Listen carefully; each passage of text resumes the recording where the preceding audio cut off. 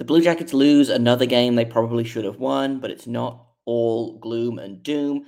We're talking to Laura Saba of Locked On Canadians today about just how weird and stupid that game was. You're Locked On Blue Jackets, your daily podcast on the Columbus Blue Jackets, part of the Locked On Podcast Network. Your team every day.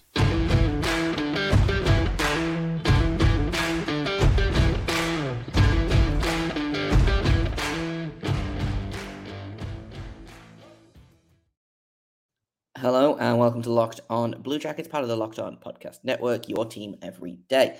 Before we get started, I want to thank everyone for making this your first listen of the day every day. Locked On Blue Jackets is free and available on all podcast platforms. We're over on YouTube and also the SiriusXM app. I also have to let you know that today's episode is brought to you by Sleeper. Download the Sleeper app, use promo code Locked On NHL to go up to a $100 match on your first deposit. Terms and conditions apply. See Sleeper's terms of use for details. This is, of course, Locked On Blue Jackets. I am your host, Jay Foster. No Hayden today. He'll be back tomorrow with a special bonus episode that we did. I'm excited about that personally. So I will leave that to tomorrow's me to talk about. Today, I'm here to give you the good, the bad, and the ugly about your favorite team and mine, the Columbus Blue Jackets. And Locked On Canadians is in town, or we're in their town, technically. So I did a crossover edition, a squadcast with Laura Saba of Locked On Canadians. We talk about the game.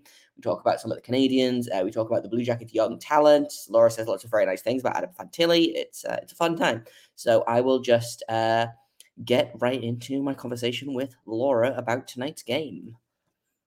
So Jay, thank you so much, first of all, for agreeing to join me. I know you're on vacation, and I kind of wrote you into this, but I'm just so happy to talk to you, and I'm so excited that we have quite a wild game to recap today. How are you doing? Yeah, lots happened in that game. I'm also super excited to record this because it has been a minute. Continually funny to me that Scott keeps being out of town. I think he's like avoiding me.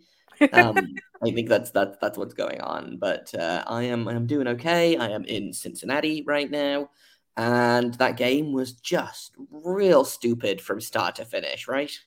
It was a little bit crazy, and it was something where honestly it felt like here we go again. And to be honest, to be fair to the Montreal Canadiens, for the last little while they've had a really good first period, and then their second and third period have kind of gone off the rails in terms of the underlying numbers, in terms of the metrics. This one was kind of the opposite of that. So I first wanted to kind of get a little bit of an idea of what you expected from this game, because from my perspective, I just expected abject disaster. I mean, this is about what I expected. We do predictions on Locked On Blue Jackets. So we try and predict who's going to score the first goal and what the final score is going to be. And I did predict a 4-3 win for the Blue Jackets, so I wasn't super far off. I definitely taken the over on goals just because I don't trust Cole Caulfield not to go sicko mode. And the Blue Jackets have been pretty good at scoring goals recently. So it was about what I expected. I didn't expect all of the attempted murder in the first period. And I didn't expect the Blue Jackets to be so dominant in the first period and then just completely fall apart over the course of the second period before, I think, genuinely dying on the ice in the third period. And I haven't looked to see what their overtime numbers were, but I'm going to go ahead and assume that they were not. Oh, yeah, they dominated at overtime and then lost, obviously, because that's how this works, This was that's really funny because while I was watching, I didn't necessarily feel that they dominated overtime, but I kept getting the feeling that they deserved to win, right? Like Columbus deserved to win. And Montreal kind of took that away from them. But I did want to point out that both of these teams are rebuilding teams, and they're kind of, it turns out, rebuilding at the same time. I would say that Columbus has maybe a 1.5 to 2 year head start, but it feels like fits and spurts a little bit. And it kind of feels like that because of the injuries, kind of like how Montreal's last year went. And I know you and I talked about it last year. We referenced it on this show, how last year, right out of the gate, there were a lot of key injuries on both teams. At some point, there were defensemen on the Blue Jackets where the longest tenured one was he played a season and a half, if I remember So the correctly. longest tenured Blue Jacket was at certain points during the season. The longest tenured Blue Jacket was Andrew Peak, who I think at the time had played about 170 NHL games and is like 25 years of age. So that's There you what we go. were dealing with, you know. Well, at some point, I mean, at this point right now, Mike Matheson is the only like genuinely tenured NHL defenseman on the Montreal Canadiens. Everyone else is young and or injured. So I feel like the trajectory is kind of being interrupted. It's not, I don't want to say it's similar. Like I feel like on both sides it's being interrupted. And I know we're going to get into the young talent a little bit more in the second period. This is kind of disjointed because there's so many questions I want to ask. There's so much I want to talk about with respect to Columbus. Like we haven't even touched on Adam Fantilli yet, and I'm obsessed. So let's get back to this game real quick.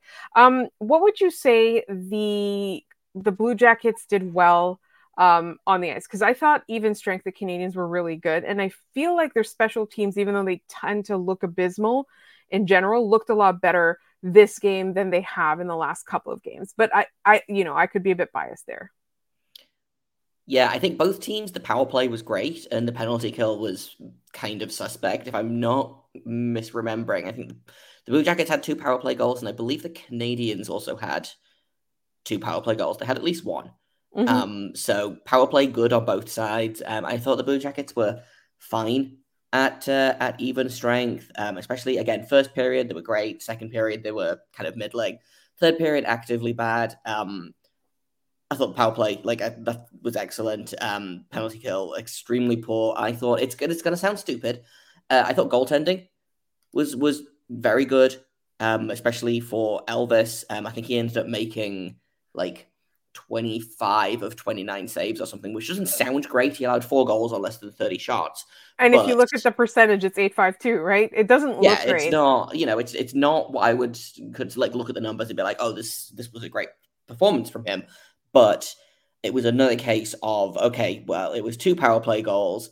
The first goal was just a real stupid turnover that Damon Severson just like his brain blue screened on it and he just didn't do anything as Nick Suzuki scored. And then like in overtime, it's Cole Caulfield. What are you going to do about it? So like he's had a couple of those games where he's played really well and like, yeah, the Blue Jackets needed 1 to 2 more saves from him, but there were a lot of games last year where I came away from them thinking, wow, if Elvis had been better, we would have won that game. That like he was good enough to win this game, and the team in front of him just decided actually we don't want to kill penalties, so we'll just not do that. Okay, cool, bye. I think the difference between Columbus and Montreal is Montreal's like, well, Columbus is like, oh, we're not going to kill penalties today. Maybe not. F that today. Montreal is just kind of like, well, we want to. How do you do this? All of a sudden, they forget even how to skate if they're on the penalty kill. But I absolutely adore that you said, it's Cole Caulfield. What are you going to do about it? Because that's how I feel. I love him. And also, like, real quick to go back to Nick Suzuki, obviously, he struggled a little bit out of the gate to the point where people were asking Martin St. Louis about it. And Martin St. Louis said that he's not the type of person to, like, use the media to call out his player. But, Suzuki knows that he needs to be better. They've had those conversations. I'm assuming they're going to continue. I think the problem with Nick Suzuki really was expectation more than anything else. Mm-hmm. I don't think he's necessarily been quiet. I think he just hasn't been trying the right things. And maybe he puts a lot of pressure on himself. Like he's very, very intense about this kind of thing. I thought that in this game, he was markedly better than I expected. I was very impressed with Nick Suzuki in this game. I mean, like, generally speaking, I'm impressed with Nick Suzuki. I think he's a really underrated player. And he was, I believe, second in all situations in shot attempts for on the team, or Corsi-for percentage, whichever one you want to call it. Yeah, I don't know. I like Nick Suzuki a whole bunch. And I think the thing is that, like, some players are just slow starters. Henrik Lundqvist, who obviously a completely different situation, but it felt like he was always kind of a slow starter. And there'd be that talk every season of like, oh, it's November and his stats aren't good. Is he getting old? Is he washed or whatever? And then between November and April, he would just like be incredible. So like sometimes players are just slow to get out of the gate. You know, it's a marathon, it's not a sprint. Nick Suzuki is still very young, but he's getting older. And so I think it is just a case of he's kind of learning, okay, I don't need to go hell for leather, like right out of the gate, like some of the younger kids do. But yeah, this game felt like a good sign that's the Nick Suzuki that the Canadians are going to need down the road. And I do want to point out as well, because a lot of people were kind of sort of writing it off. He was like this in his first season as well. In his first season, people are like, why did the Canadians even get this guy? And now you look at that trade with Vegas, and it's an absolute highway robbery fleecing thing. And so we're going to talk a little bit more about not just this game, but the Columbus Blue Jackets in general, because I do want to know a lot about their players. I want to talk very much about Adam Fantilli. Maybe let's just have a whole segment about Adam Fantilli. And that's all coming up in just one moment in this special crossover edition of Locked On Canadiens and Locked On Blue Jackets. But first, this episode is brought to you by Parkview Advance. As a business owner, you realize there are times when receivables might fall behind, but that doesn't mean you need to fall behind on vendor payments, payroll, or rent. For more than 25 years, Parkview Advance has helped businesses secure working capital from $5,000 to $1.5 million. Parkview Advance can approve your working capital in as little as 24 hours. It's a much easier process than you might imagine. We invite the many entrepreneurs that are Locked On NHL fans to learn more by calling us at 203-675-0071 or go to parkviewadvance.com. If your business needs working capital, call Parkview Advance today. Parkview Advance, helping businesses with their working capital. Go to parkviewadvance.com. All right, so let's get into the Columbus Blue Jackets and your terrible, terrible children. I want to start first with Adam Fantilli. Obviously, that was something where did it feel like something generational was falling into your lap without anybody even have to try anything? When the Ducks drafted Leo Carlsson, I was in a hotel room in London, and I sat on the bed and I cackled like an absolute maniac because I'd heard the rumblings, I'd heard the whispers, I'd convinced myself it was wishful thinking. I'd heard that the Blue Jackets ranking was Fantilli and then Will Smith and then Leo Carlsson. So I was preparing myself that we were going to draft Will Smith third overall, and I was going to have to be mad about it. Like, no shade to Will Smith, but I was going to have to be mad about it. And this is not like a knock on Leo Carlsson. I think Leo Carlsson is a phenomenal young player. I think he's going to be the best player on the Ducks for a very long time.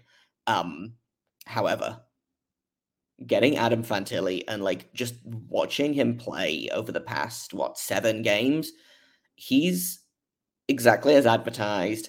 And he is, we just talked about this today, actually, in an interview with someone else. He might be the best player in franchise history.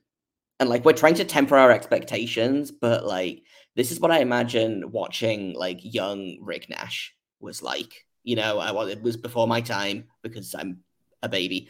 But like that, this is what I just, every time he's on the ice, I just get so excited. I'm like, what's this kid going to do next? Like, he had 3 points in his last 2 games before tonight. And, you know, he was just getting better and better and better. And it feels like every game he figures something new out about the NHL and the way that the NHL plays, and he adapts. And I'm like, just so like, I can't talk about how excited I am because I do just keep going on and on and on about this kid who, you know, we're tempering our expectations. I'm not out to, you know, I like to joke about him winning the Calder, and I don't think, you know, Columbus is not automatically a playoff team with Fantilli, but between him and other young players taking steps forward, with the goaltending being solidified, with the defense made up of like actual defensemen and not babies and old men, it's real exciting. And Adam Fantilli is kind of at the forefront of that excitement for me.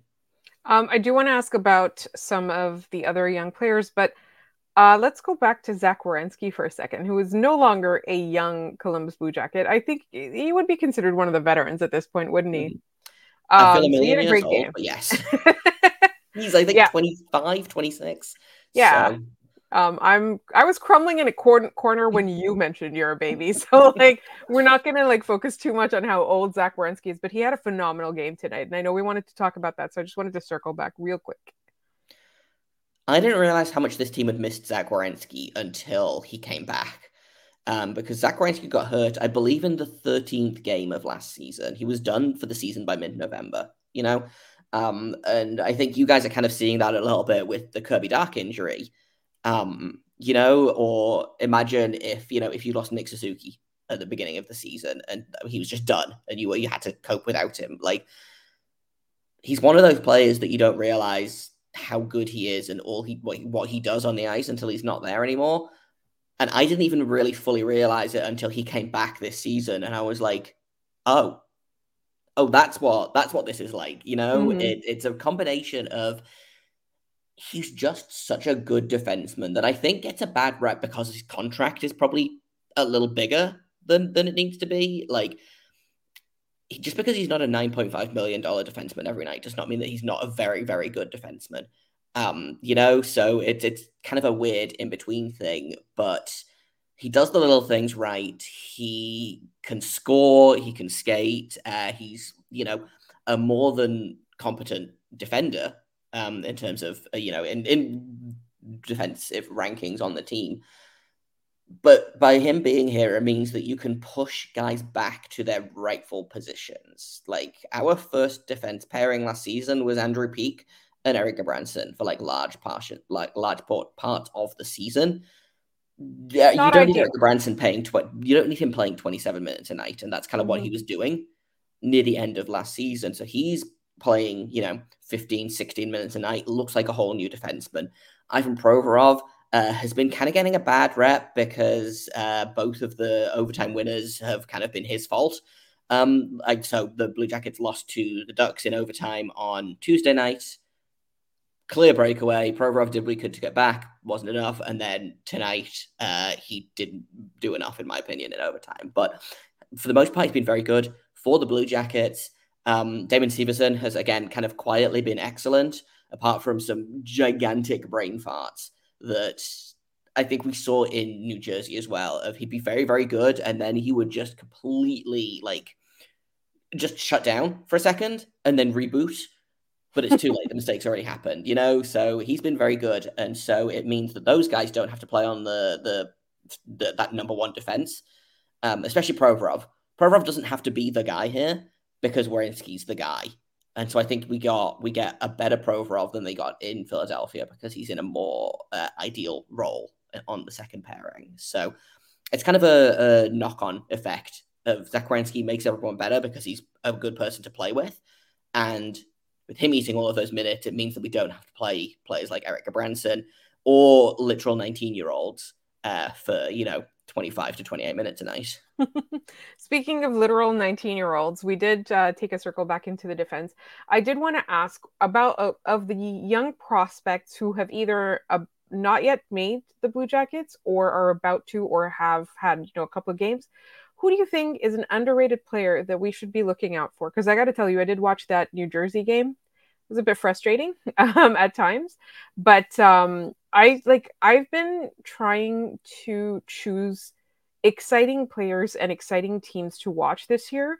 So obviously I've been trying to get a little bit of Buffalo. I've been very curious about Detroit. Haven't had a chance to watch that much, but I'm trying to fall back in love with the idea of hockey teams with potential and promise. So who's an underrated or under the radar type player? Who would be your sleeper pick to be somebody to watch over the next couple of years? I mean, if on the team right now, so David Jiricek got sent down at the end of training camp. He was not on the opening night roster. He got called up when Zach Werenski got injured in the home opener because, again, this team is cursed and this is what happens. Played the 2 games that Werenski was out, and you looked at the team, and there's just no excuse to take him out of the lineup. And so he's been in the lineup. I think this is his 5th straight game or his sixth game. He's not going back to Cleveland, I don't think. He is another one of those players that you can almost see him, and you could see this with Kent Johnson last season as well. You can almost see them working it out on the ice. You can see things click in a way that's really, really satisfying and really gratifying to watch. And so David Jiricek, I think, is maybe not going to be a star defenseman. I don't think he's going to be, Cale Makar level, but I think he is going to be a very, very good defenseman on this team. I think he's probably going to be the best defenseman on this team in maybe 5 years' time. Oh, wow. which is really exciting. If you're looking for a guy that's like not on the team yet, but probably will make the team soon, Corson Ceulemans is a really, really exciting player. He's kind of the first round draft pick that got forgotten about because the Blue Jackets had 6 of them over the past 3 drafts, and everyone got really excited about Johnson and Sillinger in 2020. Corson Ceulemans was the third first round draft pick that the Blue Jackets had in that season. So he kind of gets forgotten about because then obviously Jiricek and Matejchuk get drafted next year, Adam Fantilli the year after that, and Corson Ceulemans is over here. Like, I think he was leading his team in scoring by defenseman in his freshman year and his sophomore year at Wisconsin, and he's a very raw player, I think. But to me, that's exciting because you can kind of look at what the Blue Jackets organization needs and then just like mold them into that, you know. Right. So if you need an extra offensive defenseman, you can probably make that Corson Ceulemans into that. Do you need a defensive defenseman? Do you need a two-way guy? Do you need a stay-at-home guy? Like, there's a lot of possibilities with Ceulemans' game, and I think that's really exciting. We haven't talked about Cole Sillinger yet this season, and we're going to do that. And we're going to do some mailback questions as well. And all of that is coming up in the next segment. But first, this episode is brought to you by Sleeper. A new NHL season, which is what we're now in, brings all sorts of possibilities. Maybe a player on your team scores 50 goals, or, you know, your team, not mine, your team might hoist the Stanley Cup. And you could win big by playing daily fantasy hockey on Sleeper, the official daily fantasy app of the Locked On NHL Network. Sleeper is our #1 choice for daily fantasy sports, and especially daily fantasy hockey, because with Sleeper, you can win 100 times your cash in daily fantasy hockey contexts.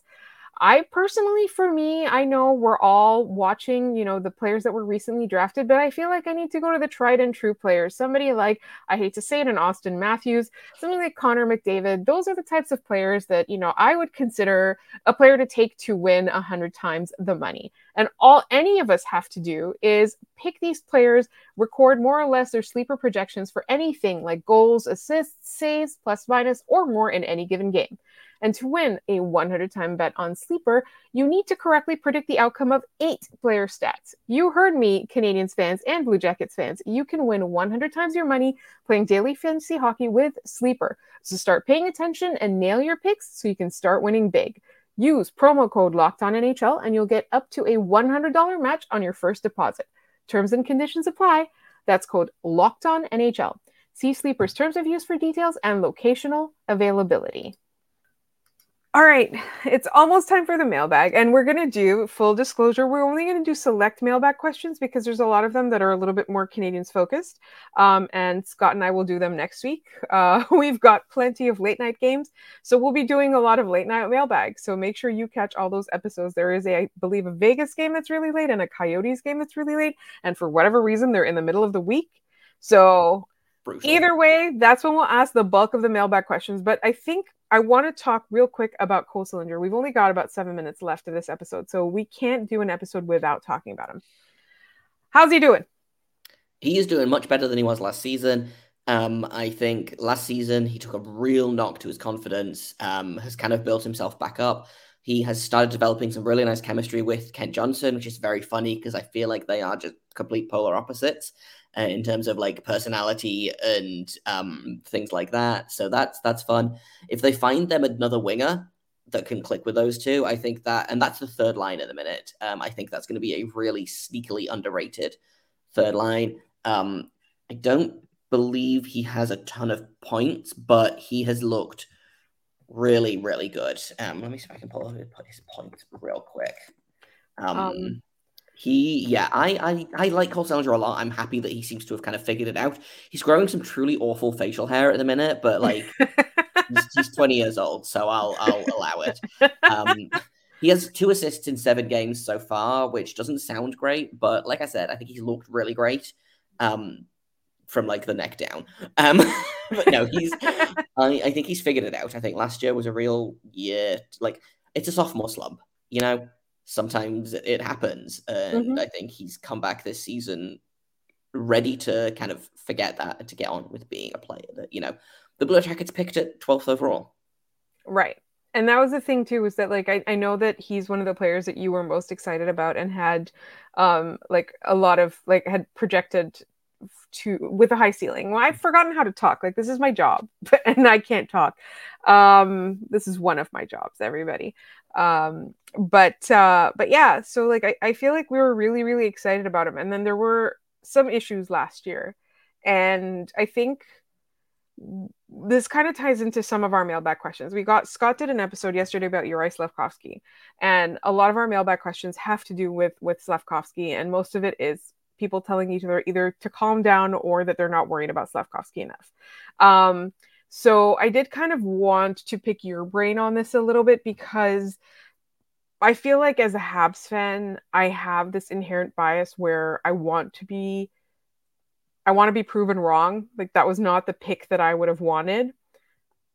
But if you look at the rest of that draft, I don't necessarily think that, whoever it was Shane Wright versus Uri Slavkovsky. Slavkovsky ended up going first, and then Shane Wright dropped to, I believe it was fourth or fifth, and Seattle took him. I feel like Logan Cooley would have been the one. Like in hindsight, he's the one that I would have chosen, if that makes sense. For sure. But I think there's a lot of, and this might be me just kind of seeing my little corner of Habs Twitter that I see, because that's simply not my business. There's a lot of like revisionist history going on of, man, the Habs could have had Cooley and Michkov, and they're getting Slavkovsky and Reinbacher. And like, the Habs were never going to draft Logan Cooley. No one saw this coming from Logan Cooley, like there was no way that the Canadians, were going to take him. It was going to be Wright or Slavkovsky, and like I personally liked Shane Wright a lot more. I don't know how well that take has aged, obviously with Slavkovsky being in the NHL and Shane Wright in the AHL, but also not doing all that great. Extremely young players, both of them, and I think what I think you're going to get at here is, and forgive me for trying to like predict the question, but like, I don't know that you're allowed to worry about a player's development until they've at least turned 21, Yeah. It's very much, and we go through this as well, like in the Blue Jacket side of things. There's a lot of talk about this player's a bust, this player's a bum, this player should never be in the NHL, and you look and they're like talking about a 22-year-old, Right. Like, sure, there are some worrying signs in his game.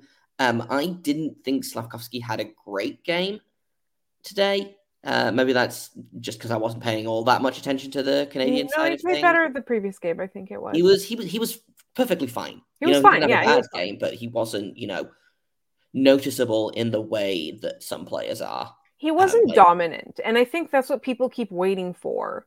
But I don't think he's being assigned dominance assignments, if that makes sense. I think his assignments are a little bit sheltered, because I got into a lot of trouble saying that the Canadians were taking it slow. And they're like, what do you mean they're taking it slow? They put him in the NHL. And I think the assignments that he's being given, like, to me, say that they're taking it very slow with him. But I think you're right, because what I wanted to ask you is, like, you have a very significant corner of Habs Twitter, like a very a highly specialized corner of Habs It's like Twitter. 4 people, yeah. Yeah, but like for me, like in terms of like the Columbus Blue Jackets fans, a lot of the times the ones that I encounter are the people leaving really mean messages in your show comments, and I get really angry at them. I'm curious, like, does the sky is falling thing happen with you guys as well? Oh, 100%. It happened with Sillinger last year when, and last year was weird. And some things that happened were, I think, because Cole Sillinger probably got rushed to the NHL too early. He was 18. He was the youngest player in the NHL by like at least a year in his rookie season. Probably he should have gone back to WHL, the USHL, for whatever reason. They put him in the NHL because the team was terrible, and they were like, hey, why not? Last season, I think he struggled. He didn't get consistent ice time. He didn't get consistent line mates. And I think, honestly, the most important thing at that age is more than assignments, more than like who your specific line mates are, but consistency is key for me. And he didn't get that. He was bounced up and down the lineup. He was bounced in and out of the lineup. Eventually got sent down to Cleveland, where he finished the season. He's kind of come back this training camp. I thought he looked good, but not great. And then, he's had at least one consistent line mate for most of the season now. He's kind of been stuck. Him and Johnson have kind of been stuck together, because I think what Pascal Vincent, the head coach, is doing is building lines based on duos. So like he's kind of stuck Gaudreau and Marchenko together. He's stuck Fantilli and Laine together, and then he's kind of building around that. For better or worse, Kent Johnson and Cole Sillinger have been stuck together. I'm going very long on this answer. I will wrap it up in just a minute, but I think that for me is the thing that kind of, I don't worry as much anymore, because again, he's 20 years old, and just because he had one bad season, he had a bad sophomore season, that's not a reason to, the sky is falling, throw the whole player in the bin and start again, And I think there's kind of been a little bit of that with Slavkovsky last season, when he went to the NHL and wasn't immediately dominant despite being a first overall pick, Yeah. Sometimes it doesn't. Look at Jack Hughes. Right. Jack Hughes had 20 points in his rookie season? And now he's got 17 points in 6-7 games. It goes back to what we were saying about Nick Suzuki.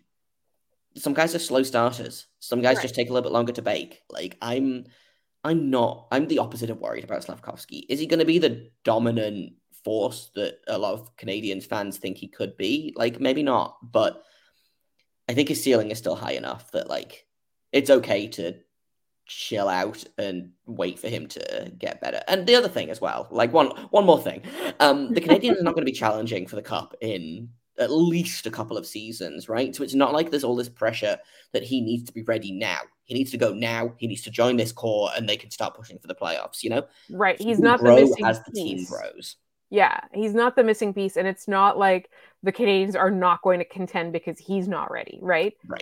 Right. And I really love that answer, because like I'm starting to get really influenced by just the discourse in general, and I'm like, should I be worried? I keep saying we shouldn't be worried, and I'm like, should I be worried? And I have one last question. It is a mailbag question. It is specifically for you, because you are based in the UK. Somebody's going, I think it's Ryan Lee, or our good friend Ryan Lee, is going to the United Kingdom very soon and wants to know how to watch the NHL from the UK. So the fun thing about the UK/Europe is that NHL TV still exists. I know that they've kind of killed it over in North America, but I have NHL TV. That's how I watch. Also, you can get I have a VPN for work, and so I can use that to access Hulu and ESPN. So if you are a subscriber there, you can do that. But yeah, if you want to just, depending on how long you're there, just like get a free trial of NHL TV. I think they give you like a week free or whatever, or just get it for a month and then cancel it, and you can watch all of the games to your heart's desire, and have a good time, or not a good time, depending on what Canadiens team you're watching.